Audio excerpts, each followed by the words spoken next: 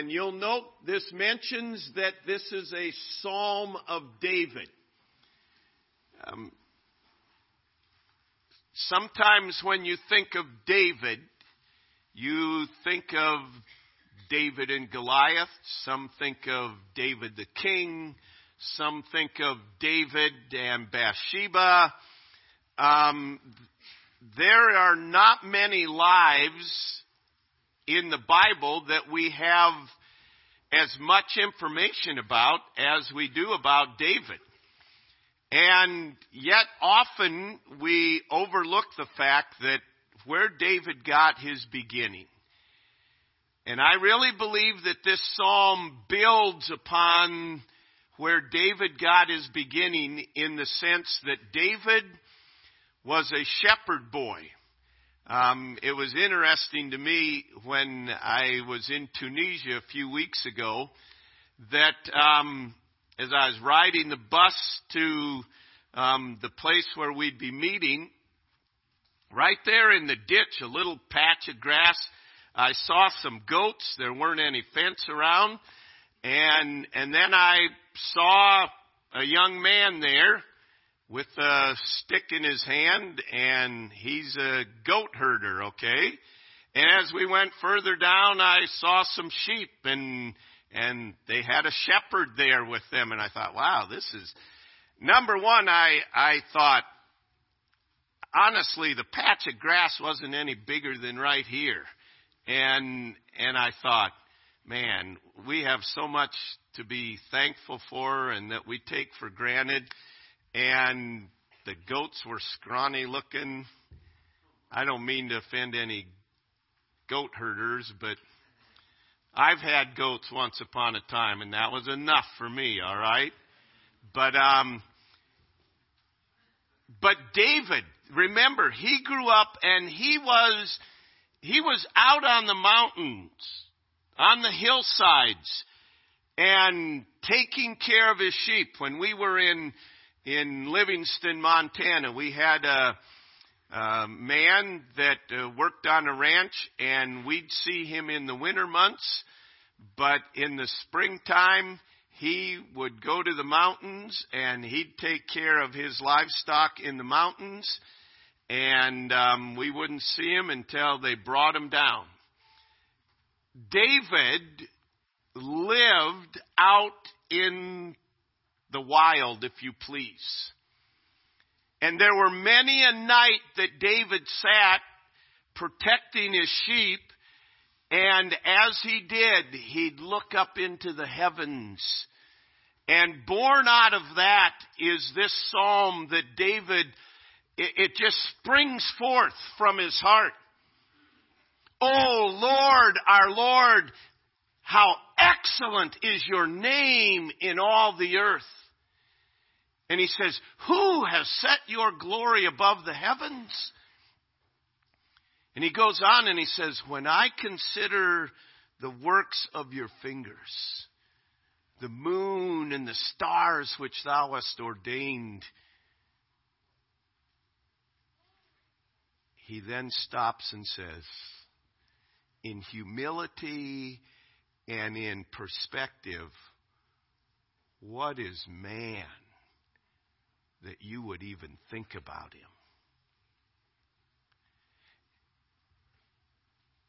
And he ends the psalm then with the same refrain. O Lord, our Lord, how excellent is your name in all the earth. He was overflowing with the majesty, with the greatness of God. And really we ask, well, what brought him to this? Verse 3, when I consider thy heavens, the works of thy fingers, the moon and the stars, which thou hast ordained. That word there, consider, means to experience, to gaze upon, to discern, to enjoy, to gaze upon. It carries the sense joyfully, to be present, to be near. In other words, David said, in my life, I have taken time to consider the works of your fingers. Let me ask you something. When's the last time you just took time to consider the works of God? We can get so busy living that we don't live. And people say, I don't see the greatness of God. It's because we're not looking for it. And in this psalm, David is really encouraging us to consider several things. And I want to draw our attention. Number one, to consider God's creation. When I consider the heavens, the works of thy fingers, the moon and the stars which thou hast ordained. Then notice if you'd look in verse 6, thou made man to have dominion over the works of thy hands. You've put all things under his feet, all sheep and oxen, yea, and the beast of the field, the fowl of the air, the fish of the sea, whatsoever passeth through the paths of the sea. He's talking about all of God's creation, but he begins by calling attention to the heavens, the works of thy fingers, the moon and the stars which thou hast ordained. You know, when we take time to consider it, we too will say, what a great God you are. If you could travel at the speed of light, and what is the speed of light? Fast. It's not just fast. It's not Jimmy John's freaky fast. It is 186,000 miles per second. How many of you remember muscle cars, right? You're showing your age, okay, by raising your hand. 186,000 miles per second. If you traveled at that speed, it would take you 8 minutes to get to the sun. To go from the sun to the center of the Milky Way would take 33,000 years, traveling at 186,000 miles per second. You know, we can't even comprehend that. The Milky Way belongs to a group of some 20 galaxies known as the local group. To cross that group, you would have to travel 2 million years at 186,000 miles per second. The local group belongs to another cluster even larger, which is 500 million light years across. To cross the entire universe as we know it, it would take 20 billion light years.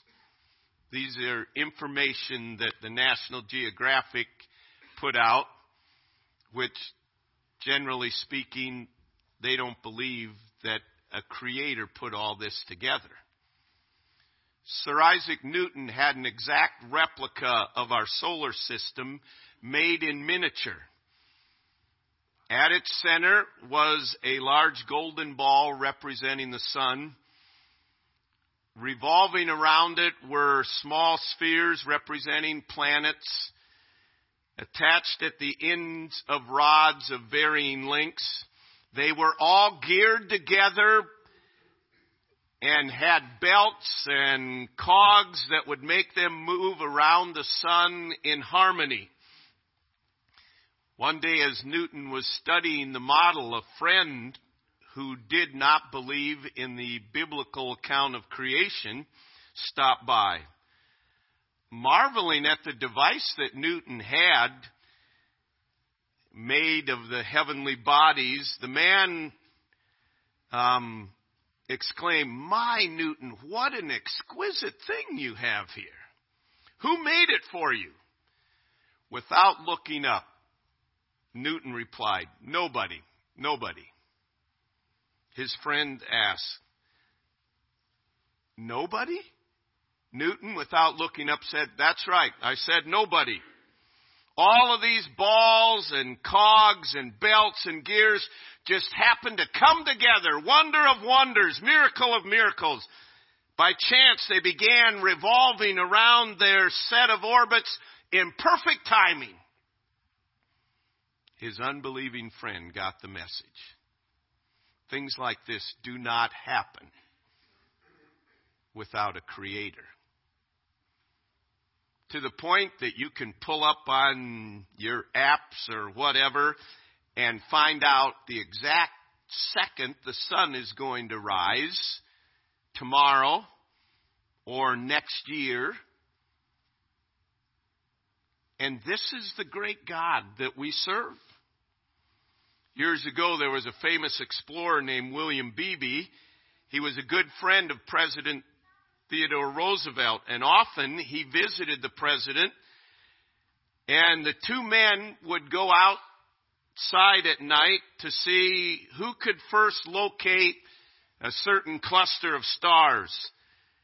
Then, as they gazed at the tiny smudge of a distant starlet, one of them would recite, "That is the spiral galaxy. It is as large as our Milky Way. It is one of 100 million galaxies. It is 750,000 light years away. It consists of 100 billion suns, each larger than our sun." Then Roosevelt would grin and say, "Now I think we are small enough. Let's go to bed." You know, we get an inflated view of ourselves. And part of the problem is we never even consider the creation around us. We get an inflated view that, that guy could lift. He deadlifted the new world record. Or that guy kicked a world record field goal. Or that guy, did you see? He left the free throw line and slam dunked it. And God doesn't even notice anything. To the point of saying, wow, I'm impressed. We get impressed with ourselves quite easily. We get impressed with people. The psalmist was impressed with God because he had looked at his creation. I mean, just the heavens. But you consider man. I mean, just the aspect. I think it's an exciting thing to see life and birth. The biological process of human birth is amazing. 9 months after conception, the baby's brain sends a hormone through the placenta into the mother's pituitary gland. Although it's a very complicated chemical, its message is simple. I'm ready and it's time. All the baby's complex system, the lungs, the heart, the intestinal system, the nervous system, the brain, they're all ready to make it on their own. The baby's skull has not fused yet, so that it is pliable enough to fit through the birth canal. As the process starts, the baby's adrenal glands add a shot of stress hormones to help the baby cope with the delivery. The child will not breathe until it has cleared the birth canal. If it breathed too soon, it would suffocate. But if it waited too long, it would suffer brain damage. Just before the mother and the child separate, the newborn gets a last-minute blood transfusion through the umbilical cord.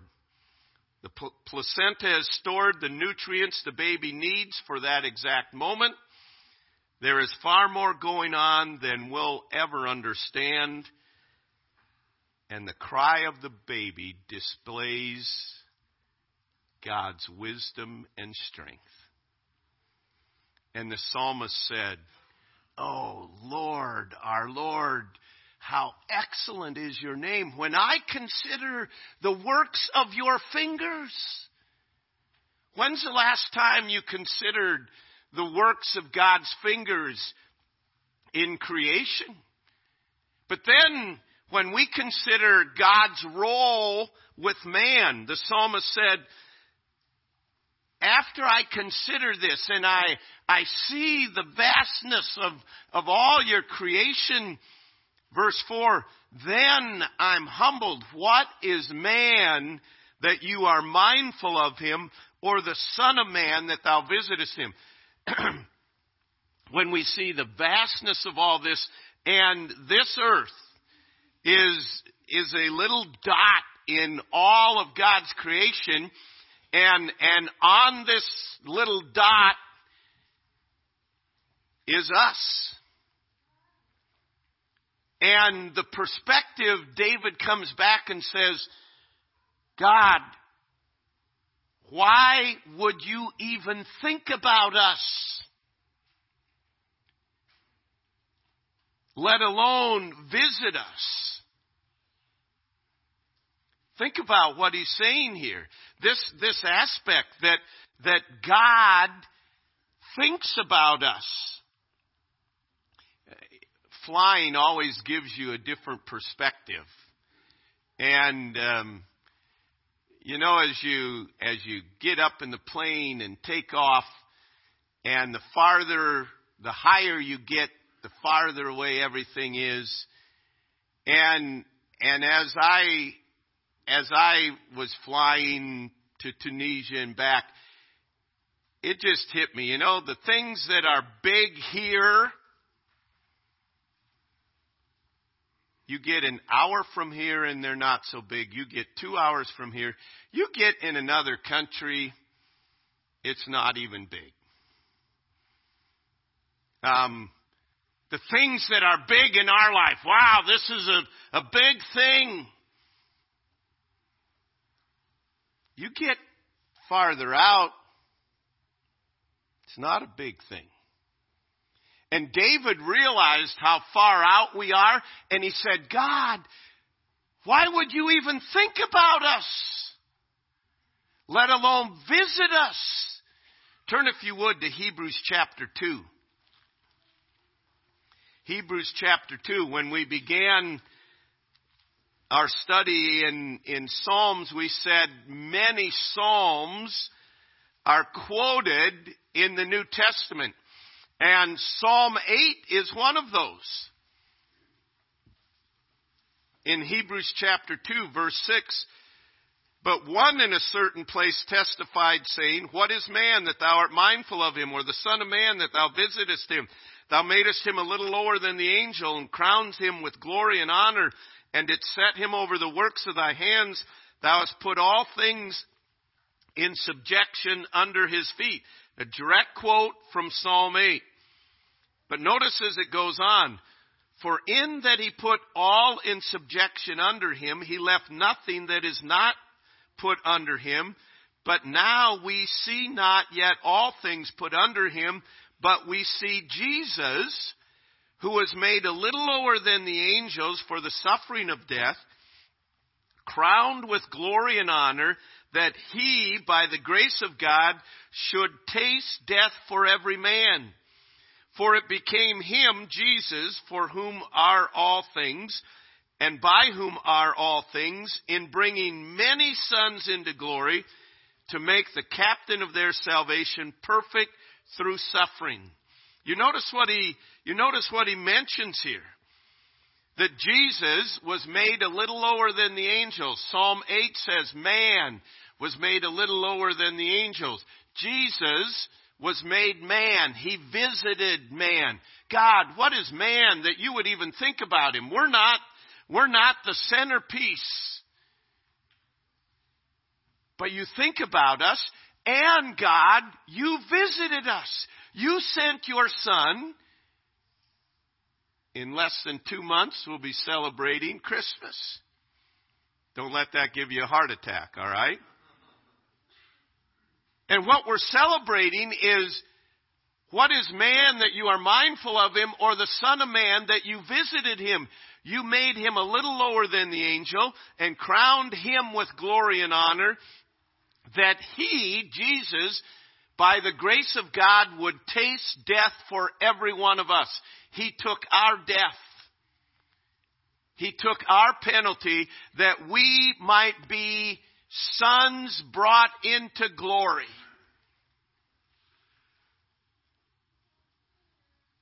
Incredible.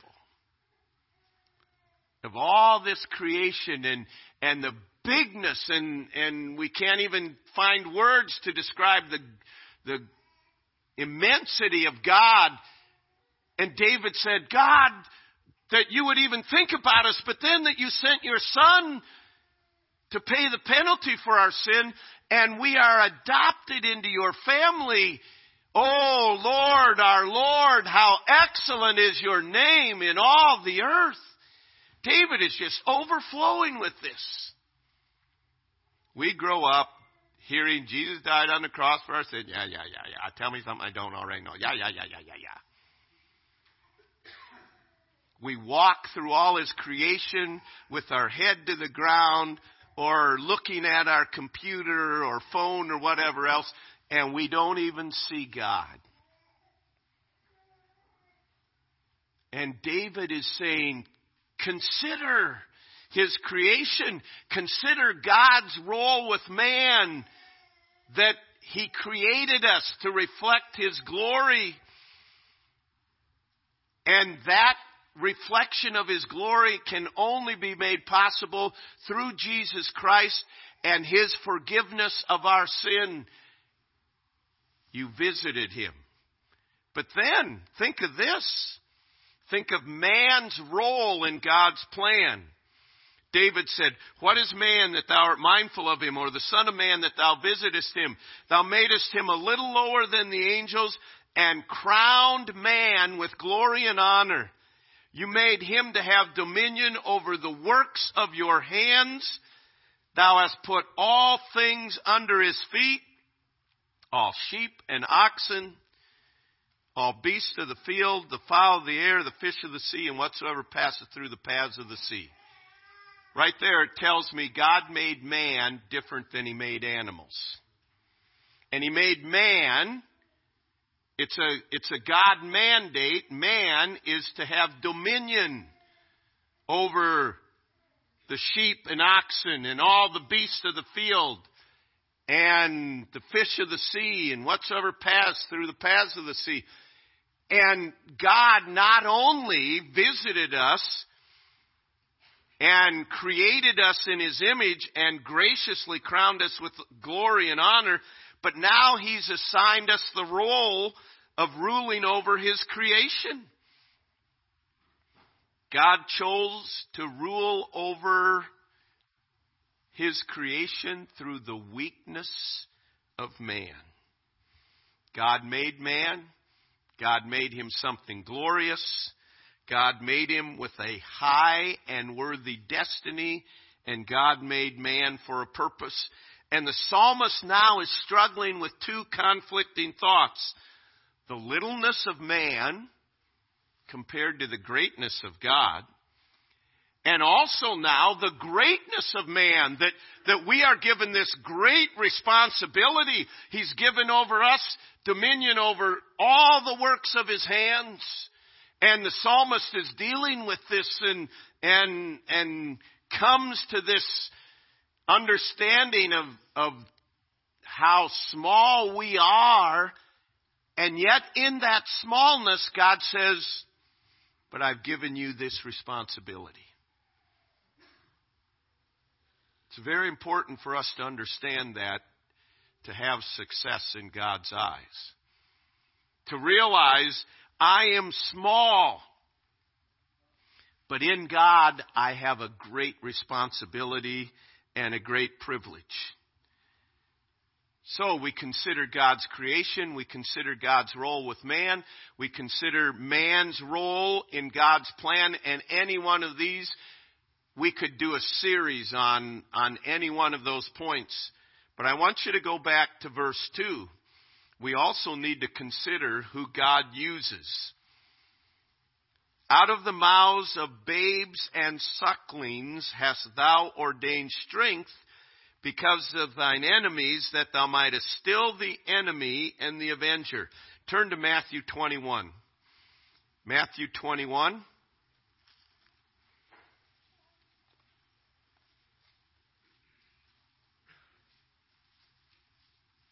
In Matthew 21, we find that Jesus cleansed the temple. And he said, my house shall be called the house of prayer. The blind and lame came to him in verse 14, and he healed them. And verse 15, and when the chief priests and scribes saw the wonderful things that he did, and the children crying in the temple and saying, it's the children in the temple, and what are they saying? Hosanna to the Son of David. The chief priests and the scribes were upset. They were sore displeased. They were very unhappy. And they said to Jesus, verse 16, do you hear what these say? And Jesus said unto them, and he quotes Psalm 8. Yes, he says to these religious leaders, haven't you ever read? Out of the mouths of babes and sucklings thou hast perfected praise. What Jesus is saying there is, you guys are getting it all wrong. These children are speaking truth, and I am the Son of God. And out of the mouths of babes and sucklings, he received praise. And you notice, they left and they were quieted before God. Jesus said, no. Have you never read Psalm 8? This is what is happening right here. Psalm 8. And he stilled the enemy and quieted the avenger. With the weakness of children. Isn't it often that in the Lord's battle there is often a babe in the forefront? The child found in the ark of the bulrushes later crushes the power of Pharaoh. The boy David defeats Goliath. We've already mentioned, unto us a child is born, unto us a son is given, the coming of Jesus Christ. How many times has God used a child to speak words of wisdom? It is reported a young child of an atheist couple once asked his parents, do you think God knows that we don't believe in him? Out of the mouths of babes and sucklings, God has ordained strength. The battle, we sang this morning, the battle belongs to the Lord. And God does not care what vessel he uses to bring the victory. The battle belongs to the Lord.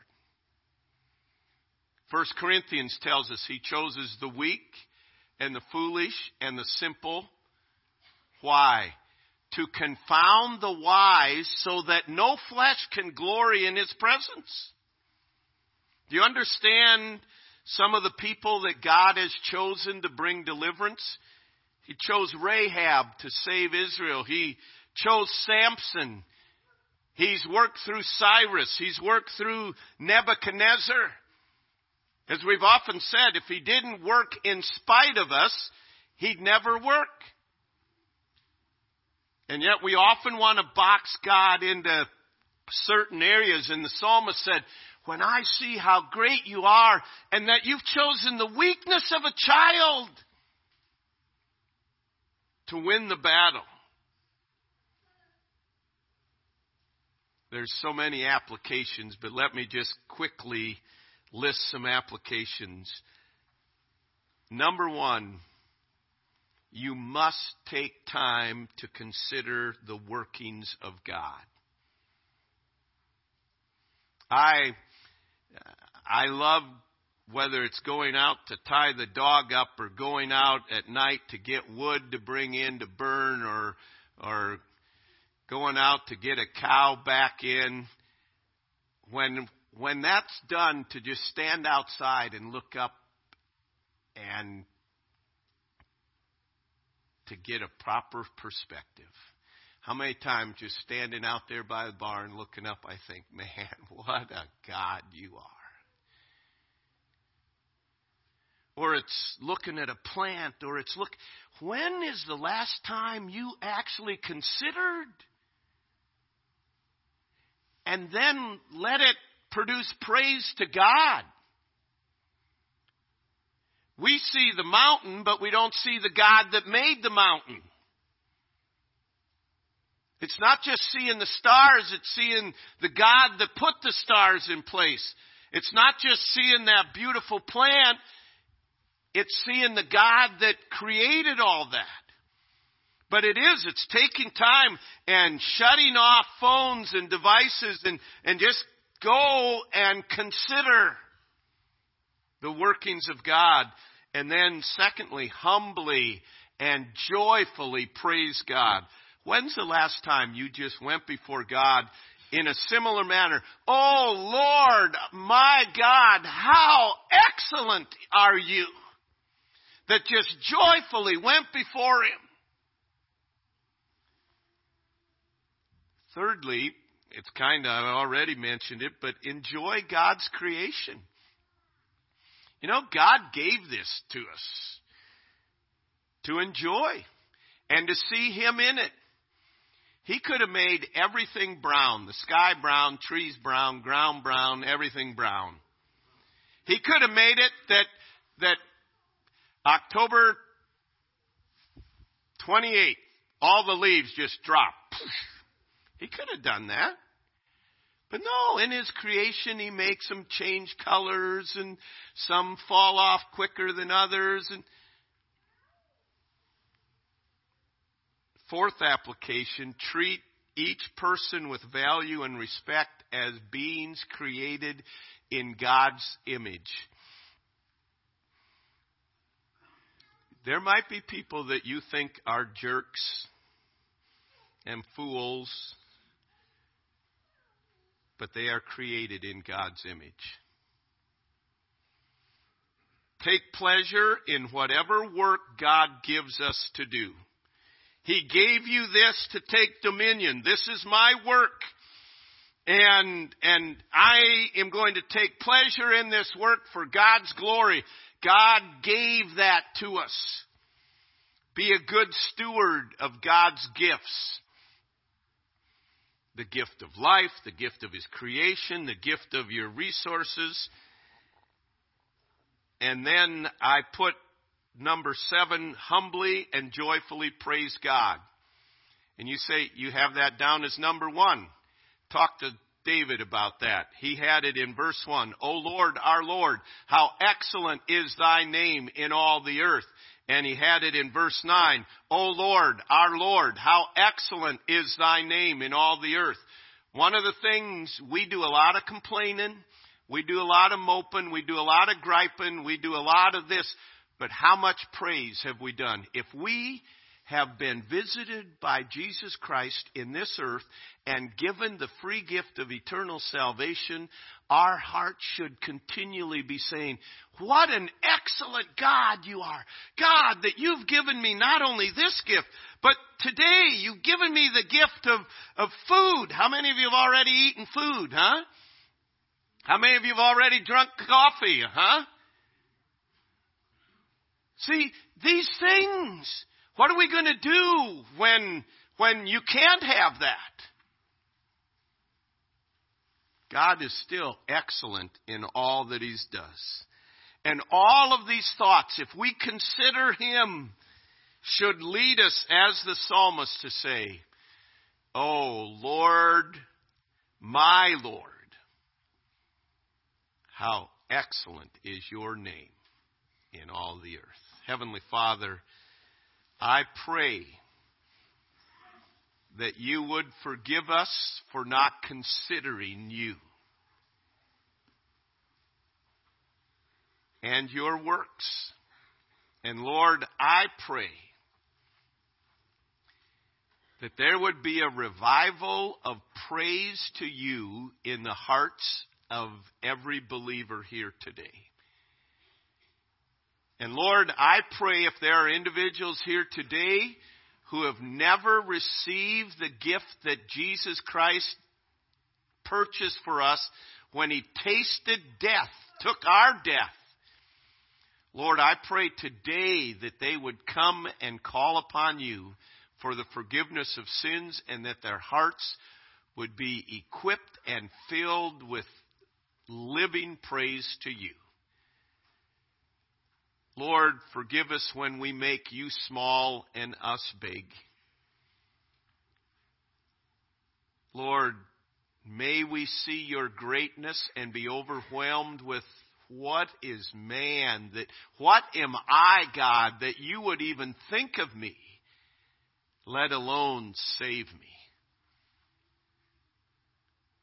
And Lord, I pray that we would be filled with a sense of awe in you and a sense of gratitude at the responsibilities and privileges that you give us to serve you and to know you. Lord, you are excellent in all your ways, and we praise you in Jesus' name. Amen. Let's stand together with our heads bowed and eyes closed.